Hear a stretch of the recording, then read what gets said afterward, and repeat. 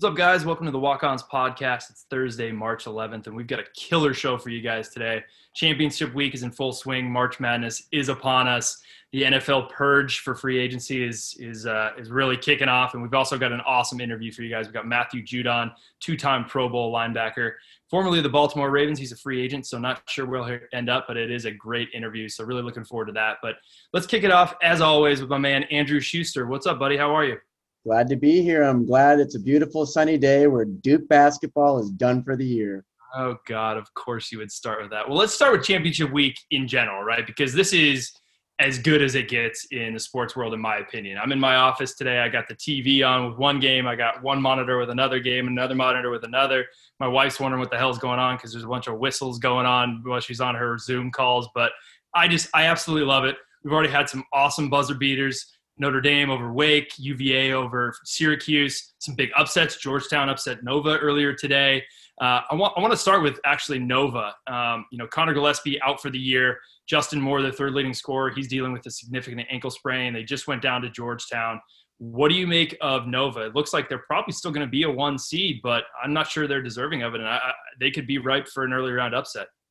I don't know if they're going to be a 1 seed, especially with this early round exit, but I do think without the injuries, Nova's going to be that team going forward where you always are poised for a tournament run. I think Jay Wright's shown he is one of the top 5 coaches in college basketball, and he's done it, especially at a mid-major school like Villanova. So, yeah, this year they have some bad luck on their side, but, I think that's a program that's going to have a little bit of a bullseye on their back in the tournament regardless. So they might be poised for an early exit this year for sure. Or in other words, Nova has the college basketball world right where they want them, right? They lost the possible player of the year in the Big East. Their third leading scorer is down. They just lost to Georgetown. Looks like they are reeling, and now here we go. They're going to make a run to the Final Four. Of course they are. But all right, here's your softball question there, my man. Duke, the big story. They're out of the ACC tournament after a positive test for COVID. Their AD, Kevin White, says not only is this the end of the ACC tournament, it's the end of Duke's season. If that's true, it's going to end a streak of 24 straight tourney appearances for them. So the interesting thing here, we mentioned this a few weeks back, right? COVID is lingering still over us all. This is the first sort of domino to fall. And, of course, it's Duke. And, of course, it was a walk-on who tested positive. How apropos. But in your opinion, Andrew, is this a one-off or is this a bad omen for the tourney? I'm not a big believer in, omens, breaking mirrors, walking under ladders, that whole thing, but it kind of has a scary connotation here as we look ahead to the tournament. Yeah, well, I want to start off by saying I don't wish any ill will towards the guy who tested positive. I hope he has a speedy recovery and he doesn't have any lingering effects or any of all that. But yeah, as I started with, I'm not sad to see Duke not being involved because the way they ended the regular season, it was like clearly they're not a tournament team. Then they start turning it on in the ACC tournament, and you start to get a little, oh my gosh, are they still going to find a way in? But this puts the kibosh on that. But yeah, it's not a great omen to have one of the most high-profile programs in the country have to end their season just before the tournament. They released protocol on how they're going to handle if there's a COVID outbreak, but obviously we just prefer that's not even to be a factor because that's going to lead to arguments where it's like, well, this team advanced to the Sweet 16 because they didn't have a round of 32 game. It's just better for everyone if they can get all 67 games in. And you'd like to think once the tournament starts, those players will lock in and try to avoid as much human contact as possible. But, you never know with college kids. So it's definitely something to keep an eye on. Yeah, certainly the big obvious. So we all hope this year is not like last year and we get all the games in, everything's fine. But what do you make also of the actual – there's been a lot of kind of questions over what happens if a team who's in the tournament has one of these COVID tests. Do they postpone the game? Do they cancel the game or do they forfeit? It looks like the latest that we've heard is as long as a team has 5 healthy players, they can continue on in the tournament and keep playing. Now, that would be a wild scenario, seeing like a Sweet 16 matchup with the other team only has 5 players. I mean, do you think something like that is even feasible, or is there maybe something else that you have in mind that might be a better, sort of workaround if that were to happen in the tournament? Yeah, I mean, with the condensed schedule of the tournament, I don't really think you can do anything else besides just straight up cancel it. I mean, yeah, the 5 players is kind of insane, especially imagine, say, it's like you have 4 guards and 1 post player. Like, you're just going to have to roll with that. And it's going to just be like just such a, handicap that it's almost like I'd almost rather just not play the game. But, the NCAA is like, we want to play all the games if we can, especially with the money they lost last year. So I get it. And I think at the end of the day, you just got to hope they don't have any of the big outbreaks that would really, kind of drag down the events as a whole.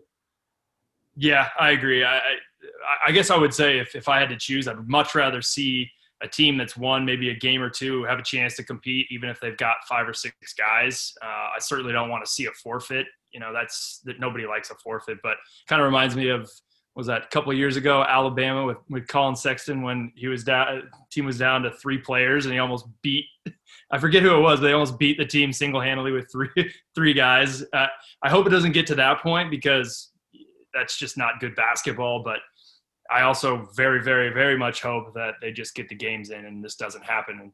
Duke is a one-off, as we know. But also a quick shout out on the tournament. My boys, UC Santa Barbara, the Gauchos, are the #1 seed in the Big West tournament. Just knocked off Long Beach State. So hope to see you guys in the tournament. And please don't get hit with a COVID outbreak over there. But anything is possible, I suppose. Let's move on to NFL. We've got the purging has begun, guys. So the Chiefs are releasing both their starting offensive tackles. The Saints are releasing everybody. We knew this was going to happen with the cap going down. Teams need to get under that threshold. First and foremost, I love free agency, and this is really shaping up to be the wildest offseason maybe ever. But let's take a look at the Chiefs. I mean, we all saw what happened in the Super Bowl, where they absolutely got waxed by that defense of Tampa Bay. Now they're releasing both their starting offensive tackles. What do you make of this move? Is this a smart move for them, or is this dynasty potentially going downward before it really even begins? Yeah, well, I think this was always the concern with the Chiefs going forward, was how could they keep all these players together for however many years Mahomes will be there. And they were never going to be able to do it the whole time, but this has really expedited it. And obviously it's not their fault to have the lower salary cap. They weren't expecting COVID. No one was. But yeah, to release those players, which were their most glaring weakness in the Super Bowl, I definitely was a little bit wide-eyed when I saw that. They must really have a great backup plan. Maybe that's what they're going to go with their first-round pick.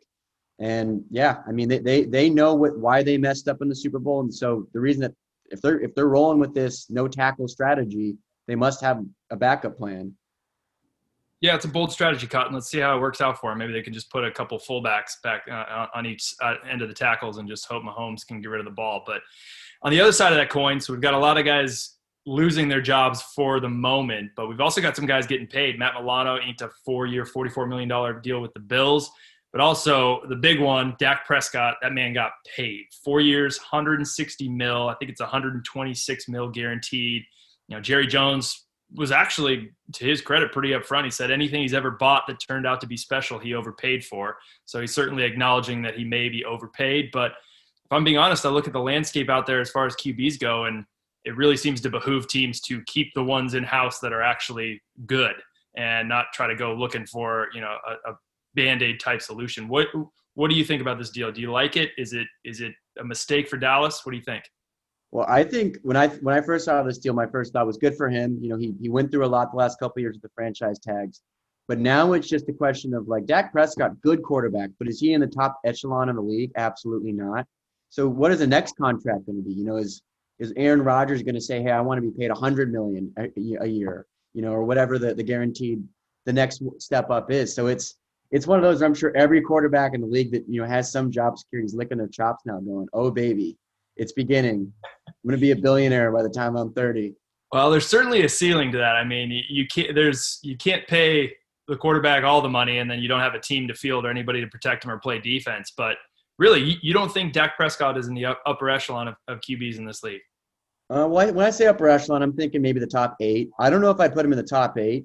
I mean, you could list Josh Allen, Russell Wilson, Deshaun Watson, Patrick Mahomes, Tom Brady still, Lamar Jackson. I mean, that's 6 right there, and that's just off the top of my head.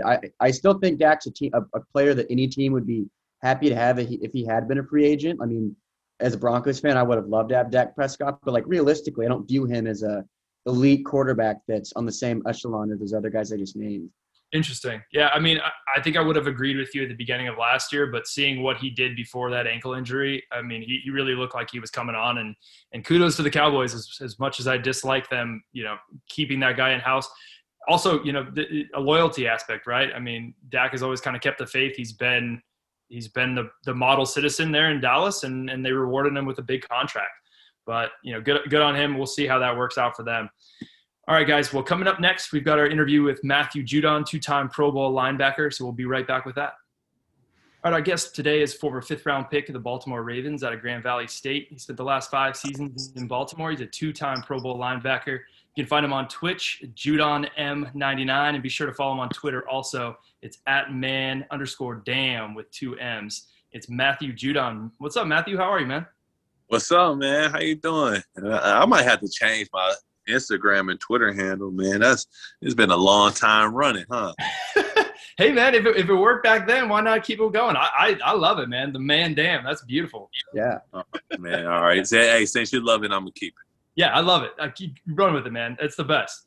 Well, hey, all right. We appreciate you joining us today. I want to just get started with kind of the last, this last season. Obviously, it ultimately didn't go the way you guys hoped. You had that hard-fought loss to Baltimore in the divisional round. But, looking at what's been really a crazy year across the sports world, unique, it's never been seen before. What's your biggest takeaway from that year? Obviously, it was a disappointing end, but you got a talented team like the Ravens, high expectations. You got a great group of guys. What was your biggest takeaway from last year? Man, the biggest takeaway from last year, I think it kind of was everybody's year, whether you was in the sports world or not in the sports world, because we was all kind of going through the same thing at the same time. And there was a lot of unknowns, was that, when you come together as like a community and as we did as a team and you bond and you gel well, you can make some tough situation for a lot of people. You can just make them better. And I think that's what we all went through last year. But as a team, we gelled together and we really leaned on one another, because that's really all we could hang out with. And that's, even though they had like strict rules against hanging out with one another, but that's really all we had in our families. So that was it. And as far as football wise, it's only going to be, every year is only going to be one champion. And you strive and you put your best foot forward every year, but it's always going to only be one champion. It doesn't matter if you lose in the Super Bowl or if you go 0-16. If you're not a champion at the end of the season, it's going to be heartbreaking. And so, you're not a failure. You just took another lesson. So that's kind of really how I look at the 2020 season. Absolutely, yeah. And as tough as last year was, though, I will say the Ravens, you guys played in probably the most fun game of the year, that Monday night game against Cleveland. Now, yeah. I got to ask, I'm sure you know what's coming. What was going on with Lamar when he was running to the locker room? So Lamar had to, from what I'm told and what everybody say, is Lamar had to go get an IV. And so how he explained it when he was back on the plane, because, we was giving him, no pun intended, but we was giving him shit about it. But but he had got COVID and he missed a couple games, and when through those 10, 11 days that you're out, they say no exercise, drink a lot of fluids, but the disease or the virus, it was affecting different people in different ways. So they wanted to make sure that it didn't affect your organs or lungs or heart. So,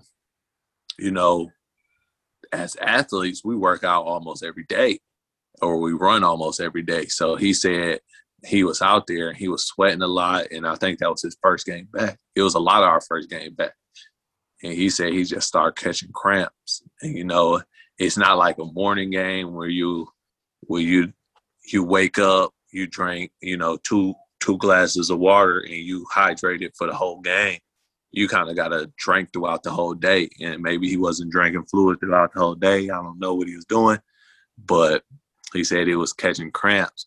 But the camera angle made it look like he was walking like he has, some stuff in his pants. Yeah. So, so it was crazy. But, we all RG3 had put out an Instagram or Twitter post about it, and we was all making fun of him. But he was cool about it. So I think he was cramping because I was kind of cramping that game as well. But I'm not gonna say he didn't take a poop while he was back there. Exactly. There you go. Yeah, most likely an IV, but hey, who knows? I'm glad to know it wasn't like one of those MJ getting poisoned by a pizza scenario, like the Browns fans kind of crazy, bring something to his hotel room. But there you have it from the man right there. Well, hey, let's talk about another rivalry, and it's really one of the best. I mean, we obviously we're talking Ravens Browns, but Ravens Steelers, that rivalry is one of the best in all sports, in my opinion. I'm curious from a player's perspective. I mean, does it have that same type of elevated feel for you guys when you go on, go play at Heinz Field or host them? Is it really as sort of nasty as it plays on TV?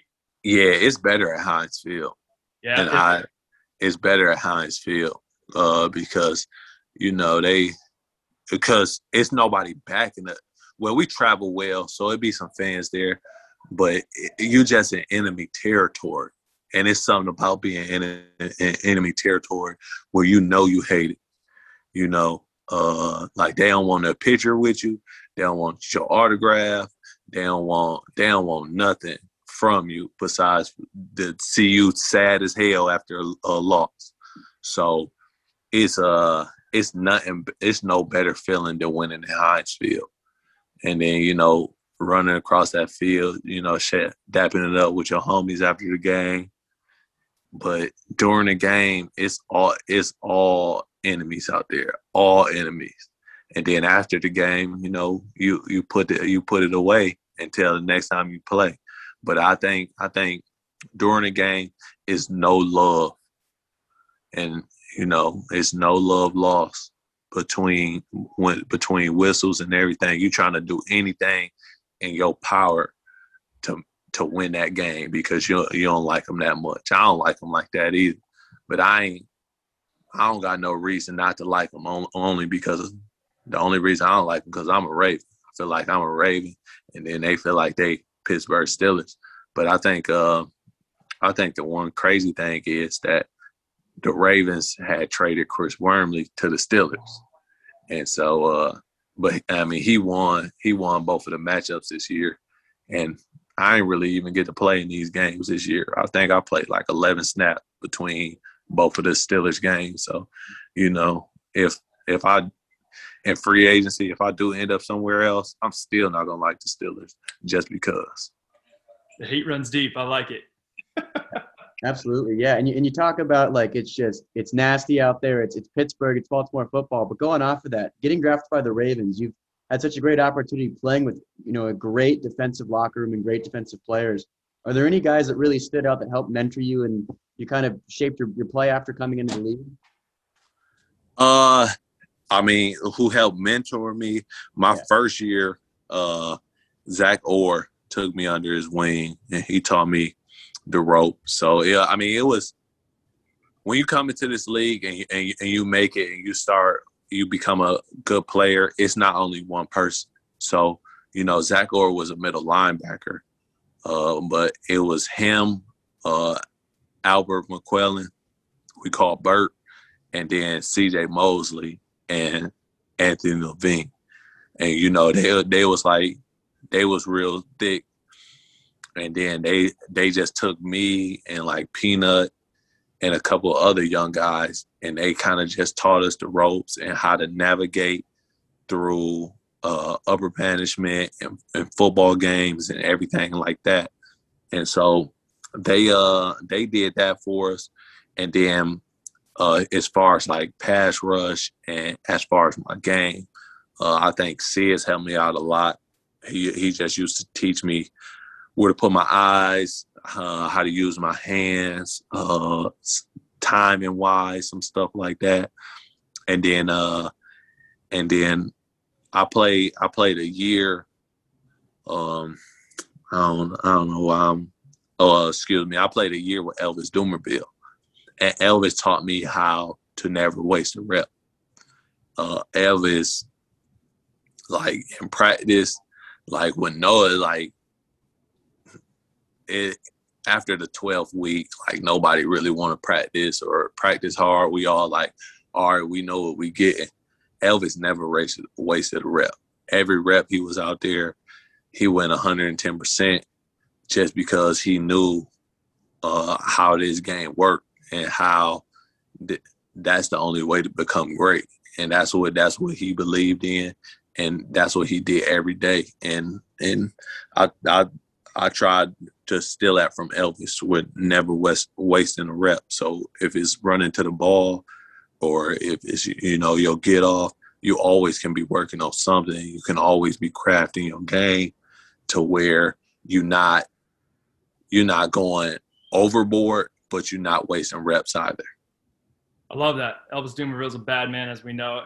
Zach Orr is actually a favorite player of mine, number 54. He's that dude is legit. So I love that. But I want to take a look at the draft this year. So, Matthew, you're the definition of a success story, right? Grand Valley State, 5th round, now a 2-time Pro Bowler. There's no combine this year. Obviously, it's been a crazy year. But, from somebody who's a smaller guy, came from a smaller school, right, and you showed out at the combine, certainly that probably helped your draft stock. But what's maybe some advice that you could give to a smaller school guy who's not going to get that attention? And maybe, if they were counting on a huge combine this year, what's the best way to kind of get in front of teams and get your talent known and so you can get drafted? Well, I think you just go do what you would have did at the combine at your pro day, and you show out there and you finish every drill 100 or 110% or 100%, whatever you got, give it there. And then what you just stand on what you did this season and become that player. A lot of people, you got to change your game when you get to the league. But if a team drafts you or gets you in free agency, they seen something in you while you was playing to make them want to see what you can do for their team or their organization. So just be that player. Just stand on that. And I think that's what I did when I was in the combine and in my preseason. I just went out there and was the player that I was at Grand Valley. And, and I just, I proved a lot of people wrong, and I proved the people that put their faith in me and they trust in me right. And that's what you just got to do. It's a lot of people overthink it. Like it's not that hard. Most of football players been playing Madden for years, so you should know some type of schemes or some type of formations and stuff.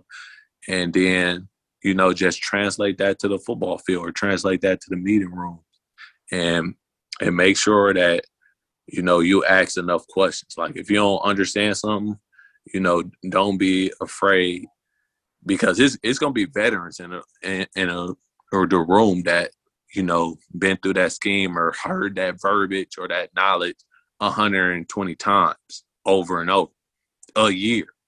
And they not going to ask questions. Like when I go to a meeting room, I'm not going to ask too many questions during preseason and stuff like that, because I heard it for the last 5 years. I heard it for the last 2 years. And we've been running this scheme since I got in the league. But if this is a new scheme to you, stop a veteran, stop the coach right there in his tracks and ask the questions, because it's a lot of people that, just for, I don't really want to give out tips or nothing, but it's a lot of people where if somebody say a formation and they'll be like, this is a slot formation. But if you don't understand what a slot formation is, like you won't understand the stuff that they say about a slot formation. And so not only is you lost because you don't know what a slot formation is, all that information after how to defend a slot formation is lost because you don't know what they're talking about. So just make sure you in the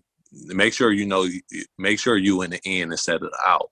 And then that's how you stay around this league. Like smart players stay around this league. And you can see it when you talk to people that have been in the league for 10, 12 plus years, that they are intelligent people, and they're intelligent about football as well. They have a lot of knowledge about football, and then there's a lot of people that just want to talk about it.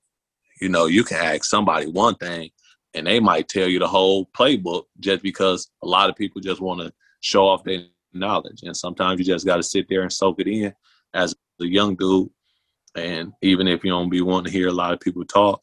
So I just say stand on what you did in college, stand on the football player you know you are, and ask a lot of questions. Absolutely. Yeah. And you said right there, you don't want to give away tips on the field, but how about tips off the field? One of the things you've been known for is staying remarkably healthy. Is there something to it? Is it maybe your diet? Is it something Chef Anthony's cooking up for you? Or is it that Raisin Bran you've got boxes of? Those hot Cheetos, man. Yeah. What's your secret? Nah, it's so Chef Anthony do be whipping it up. I just recently got Chef Anthony. But I work my butt off, man. I work my butt off, and I stay in shape. I never get out of shape. And then the Peloton, I didn't have the Peloton with me. I just got the new bike, the one with the screen that rotate, but I didn't have that since my rookie year. And I've been going on that. And I think that just helps for me with my cardio, keeping my weight where I want it to be. And then you gotta like treat your body.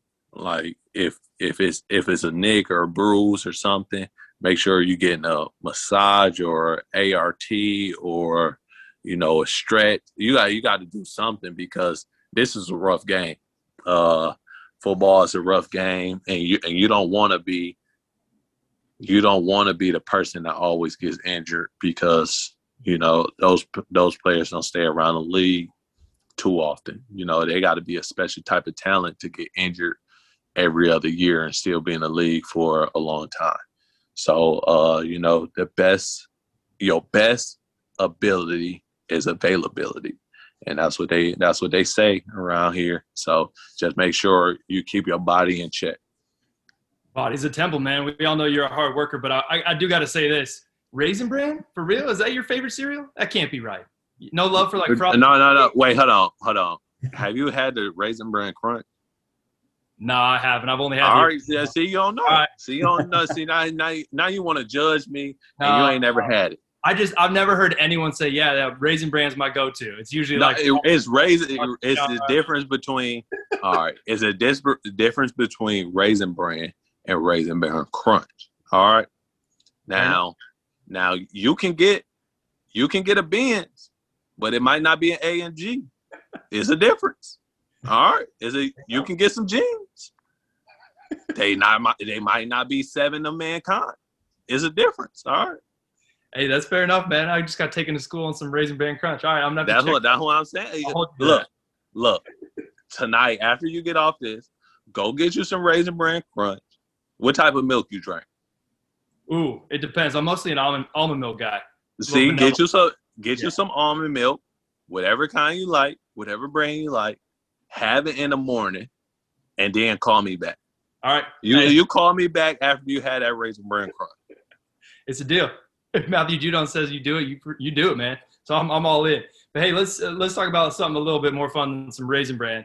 But I know you're a big Call of Duty guy on Twitch, and also be sure to check out Matthew at Judon M99 on Twitch. Obviously, it's an awesome forum to relax, mingle with some fans, gamers alike. But you know, it's a slippery slope, right? We recently saw there's an NBA player, Myers Leonard, who got into a little hot water. He got into it with an opponent there. I'm curious from your standpoint, you know, somebody who likes to go on and play a little bit. How do you walk that line, right? Because you know you got people on there who will say stuff about your mama, say stuff about your family, but you're a public figure, right? So you got to keep it calm, cool, collected. Yeah. How do you kind of walk that line when you're online? See, the only people I cuss out online is people I know. Yeah. If I can't, you know, I might make a stupid play, or I think play within the game, but I might think you know, that somebody cheating or something. And, you know, I might slip a cuss word or two in there. But I can't get mad. I don't get mad at other people's opinions. I get mad, like, if you lie about something I did, I'm going to get mad because now you're making people think differently of me. But at other people's opinions, like, you know, people been saying I suck since I've been in the league. Like, I can't be mad at that. If you pull up the stats and they show that I suck, all right. You know, but so I don't really get mad. And then it is funny sometimes. Sometimes it be funny. And then other times if people like do kind of, you know, stupid stuff, you have your mods in there to just block them or kick them out. And I think that's a good thing about the platform. It's like, you know, you can't just you don't have to sit there and be bullied. And so for me to get mad at somebody else that's, you know, just typing, I have no clue who they are. Most people's names be stupid. It don't even really be their name, and it be Cool Ranch Hot Chip at 47. And then like bro, just type in Judon 99 and at me. But so I don't really get mad at people I don't know. But if I'm streaming with Peanut or Patrick Owasso or like Willie Henry, I'm cussing their ass out. I'm cussing, man, like, y'all supposed to be right on my 6. If I'm shooting at him, you shoot at him. He gonna have 47 bullets at him before he know what happened to him. That's what was supposed to happen. That's so right. But I cuss them out. But people I don't know, I don't really pay them too much mind. Yeah, Peanut Tillman, I'm a buddy of his. He's a good dude. He deserves all the trash talk that he can get because he'll bring it right back to you tenfold. Yeah. Yeah, going off of trash talk, you're a known trash talker on the field. Is there any strategy to your trash talking, or is it more just like, hey, I know these guys, I'm going to get in their head, or what's kind of the way you approach that? No, see, it just happened naturally, and I think it's because like my whole family, I'm one of 10, right, and I'm the 6th child, and like, I don't know if y'all can see, but like my nose was kind of wide, and I had this like nose since I was little, and my face finally like caught up to my nose around about high school and stuff. Then I started getting cute, you feel me? But I had a wide nose my whole little life, and like my siblings used to call me Simba, and so like, and I used to make fun of them back. So it was just like I grew up in a house full of trash talk. And so I wasn't never letting nobody get an upper hand on me in a trash talk game. And so I just kind of got good at it. And then, you know, it's an emotional game and stuff like that. And if you can't control your emotions during football, 1, you'll get tired heck of fast. And then 2, it just gives your opponent a slight edge, and that's all you need on any play. You know, I just need one mess up to give me a sack, and that can change the whole game. I can get a sack, fumble, we can recover for a touchdown, and that's how I be thinking about it. So I feel like it's always a chess match, and then so trash talk, you know, sometimes I'll be quiet. Sometimes, like a quarter, I won't say nothing and stuff. But like most of the times I'm talking out there on the field. It just keeps me energized too. Yeah, 100%, yeah. All right, Matt. Well, hey, last question, my man, because I see that sneaker wall behind you, and that is an impressive setup. What's the golden child of that sneaker setup, my man? What's your favorite one? The golden child, I mean, I like the Yeezys. This all Yeezys and Jordans over here, and then I got like the Louboutins and the Gucci's over here, and then I got my Chelsea boots, like my Chelsea boots over here, and then like Brienne kind of got some room in here, and then I got my dress shoes in here. So I think like, dang, don't know if I got a golden child. I think I'll say these. I haven't worn them though. I haven't worn them, so I think it's gonna be these. The loaves with the spice on them. But for those ones, I do like those ones, or these ones. These ones right here. These ones. So I think I can put together some nice outfits with those. And but man, I'm a big shoe guy, man. I like shoes, and they match your outfits. And I got shoes from like 2010 back there, and so you collect some of the old ones. Maybe some of those from 2010 you still haven't even put on the feet, huh? No, I be trying to wear all of them. Yeah? I actually try to wear all of them, because I don't want to feel like I'm buying stuff just to buy them. I don't buy stuff to collect it. Into the wild. Yeah, no, I see. I'm not a collector. I throw all the boxes away, and then like two, three. Probably around this time last year, I did I laid out about like 40, 50 shoes out on my Instagram, and I took a video of them, and I was like, if y'all want them, like circle them, screenshot, circle them, send a picture of them, and I ship them to them. And I didn't think about it, but I went to the post office, and I paid like $500 to ship like 40 pair of shoes off. And I was done wearing them. I needed some more room to grow my collection. But they shoes, and they always gonna come out with some more shoes. And so, I don't be strutting over them. I love it. You're a man of the people. Well, I'll get you my address after we go offline here, my man. You wear 14? Absolutely not, but it'd be cool. Oh man, don't have no shoes just to have them. What size you wear? I'm 10.5, man. Yeah, I'm way down there.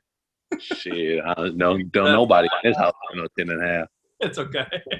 Well, hey, listen, Matthew, this was a blast, man. We really appreciate the time.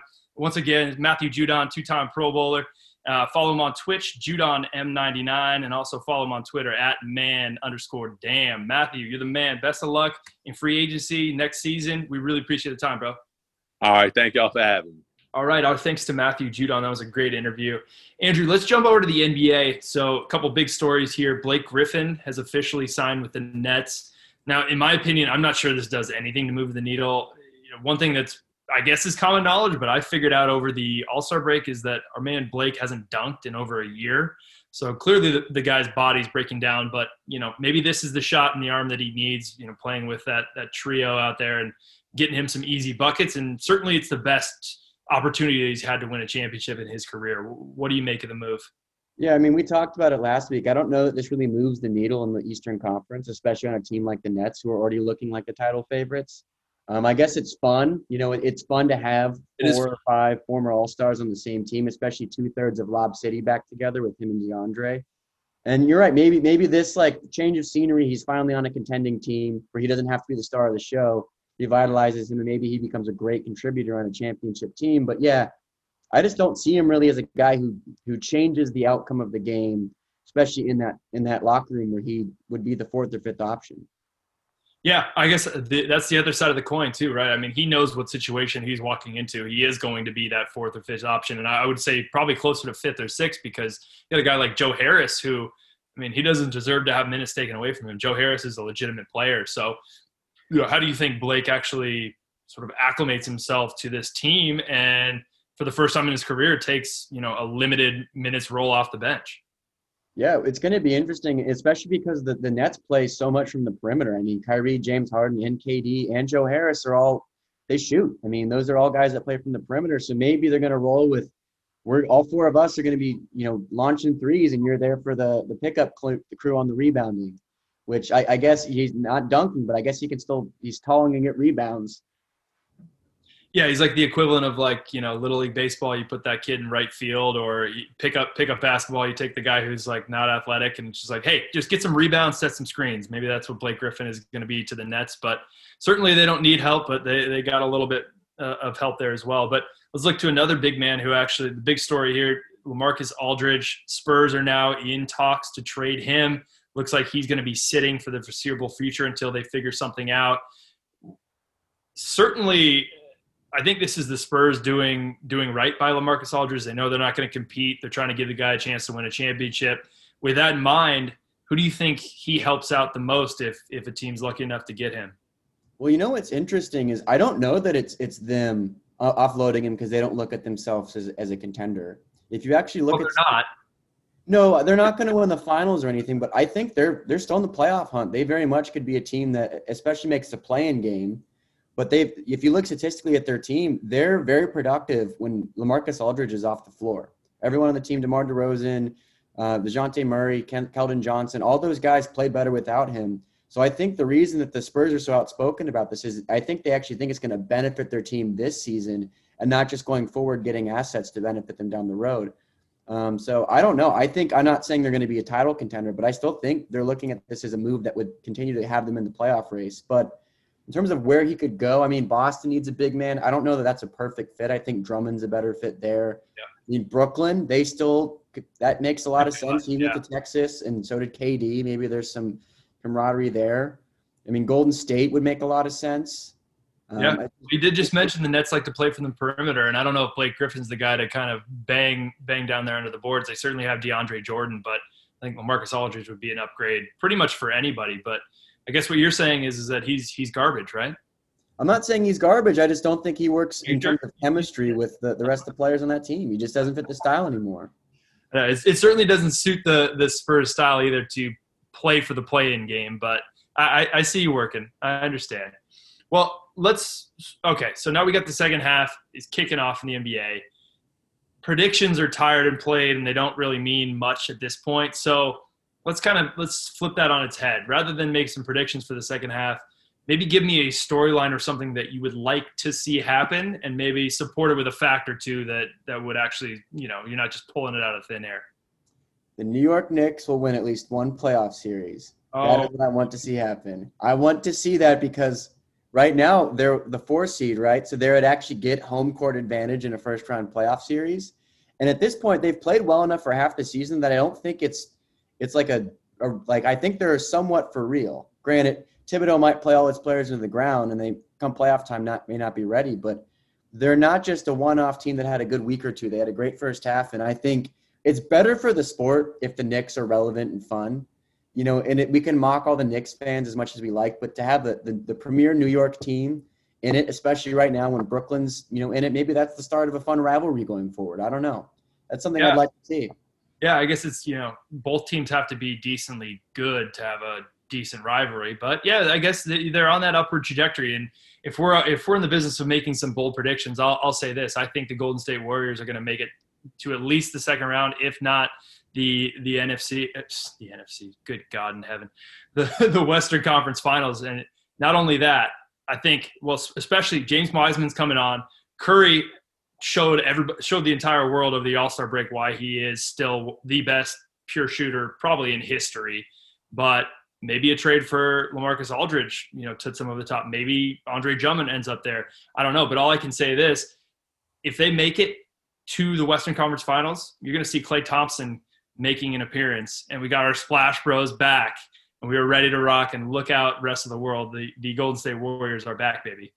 Now, until you dropped the Klay Thompson bit, I was a little hesitant to hop on board with that. But when you that would be fun. Think about Klay that. Thompson just came out of left field and was like, "I'm back for the Western Conference Finals." That'd be like Lakers, Warriors. All of a sudden, Klay Thompson's making his way back, just splashing threes, like 2 dribbles, 36 points. Yeah. I can't think of anything better. That's a wet dream. I just imagine, the clip from Space Jam where Bill Murray shows up to save the day, and we just Photoshop Klay Thompson's face onto Bill Murray's athletic body, and the same thing plays out. Well, I worry that Klay may be as slow as Bill Murray, but as long as the dude can splash threes and just park his butt behind the 3-point line, hey man, anything's possible, and it's all deadly. Well, speaking of being back, quote unquote, the NHL is back, baby. They got a new 7-year deal with ESPN. Now, I'm a fan of the NHL. I think the NHL is one of those sports. It's really the only sport where I'd rather watch that live than watching it on TV.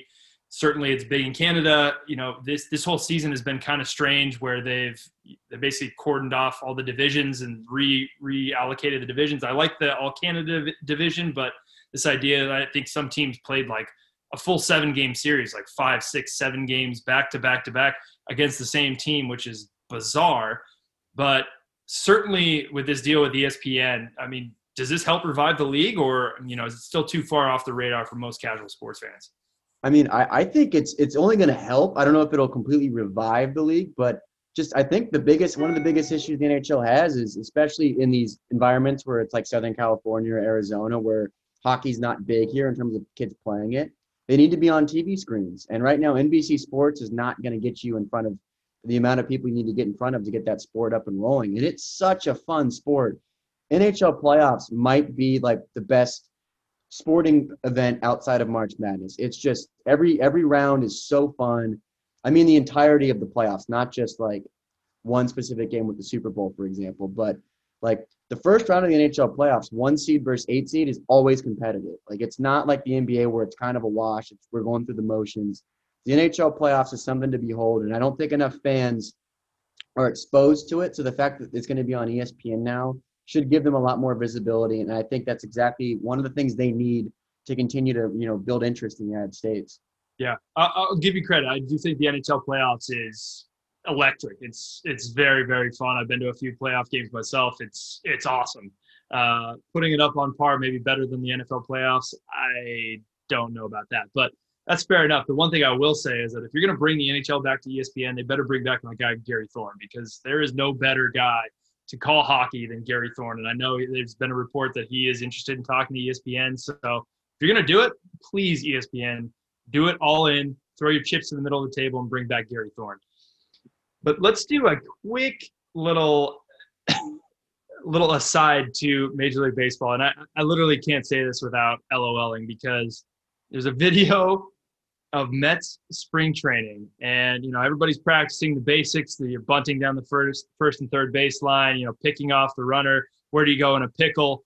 The Mets are practicing celebrating winning the World Series. Now, I don't really even know where to begin with the ridiculousness of this, but certainly fair enough. The Mets have made some big moves in the offseason. Francisco Lindor, they've got some really interesting pieces there, and they're probably as primed for a postseason run as they have been maybe since the Subway Series.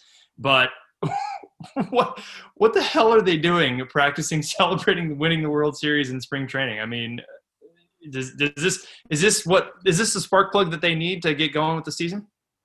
I mean, I hope not, because if you haven't seen the video, for those listening, you have to go watch it. It's as pathetic as it would sound, and it's so bad, and it's so Mets. It's so on brand with their dysfunction, but it's literally something you do if you're coaching a T-ball team. Like, hey guys, let's pretend you won the World Series. Let's like have fun, you know, and you'll get your orange slices afterwards. And you can see in the celebration, that's exactly what they look like. They're half-assed in it. They're like, oh, we won. And it's at some point, if you're gonna do it, you have to commit to the bit, Mets players. Come on. Yeah, it's a classic participation trophy type deal. Who knows? I'd like to say, you know, hey, Mets, act like you've been there before, but they really haven't. So I guess that is where we are in this world. But let's move on to our final segment, our dud and dude of the week. I'll start with the dud. I think it's pretty easy this week. It's Myers Leonard. My man totally stepped in it on Twitch this last week.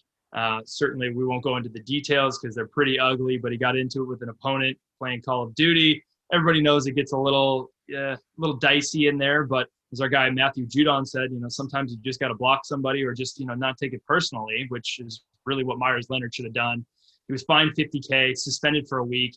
He actually got lucky. Had he been healthy, he would have forfeited about $324K in game salaries. So I guess the gods were smiling on him for that. I don't know if this punishment fits the crime. It's certainly ignorant. It's stupid. You got to read the room, man. You got to know you're a professional athlete talking to probably a 14-year-old kid, which is just absolutely ridiculous. But I guess from that standpoint, it's just the dude, he said he didn't know what it meant, which whatever. I'm in no position to judge, but that's a hell of a deep pull type of racist card for somebody who doesn't know what a word means. So Myers Leonard is easily the dud of the week. Yeah, no, and what's really sad is if you watch the video, there's a pause before he says it where you can tell he's thinking, processing. He's like, "Oh, should I say it?" And celebrating, yes. Yeah, even if he doesn't, you say he didn't actually know the meaning. He knew it was bad enough that he had the second to go, "Oh, maybe I shouldn't say this over a live stream over the internet." But yeah, it's just, come on, dude. Like, what did you expect to happen? You're playing Call of Duty, and I don't know. It's self-explanatory why he should win Dud of the Week. That's just terrible. Yeah, that was an easy one. That was kind of a layup for me. But any guy who's got I forget what he's got. He's got like those 2 bicep tattoos. It's something like blessed always or something. Anybody blessed forever. Anybody who's willing to do that is also probably gonna let his tongue slip online. So maybe just stay off Call of Duty for a little while, Myers. All right, who's your dude of the week, Andrew? Well, again, I think in honor of International Women's Day being this week, we have to do a dudette 2 weeks in a row to start off the week. I think this is to all the ladies out there that are breaking barriers and making it a thing that in sports where it should be, where it's another woman being hired, not the first. And that's the way it should be. The best people who are qualified should be hired to do it. And continue doing what you're doing, ladies. And hopefully in 10 years, not even talking about this. It's so ingrained in sports that a woman being hired for something in sports doesn't even register on the radar. So kudos to you guys, 100% behind you, and keep it up. Right on. You're a man of the people and a man of the women, my man. Well, that's all the time we have today. This is the Walk-Ons podcast. Our special thanks to our guest, Matthew Judon, Andrew Schuster, killing it as always.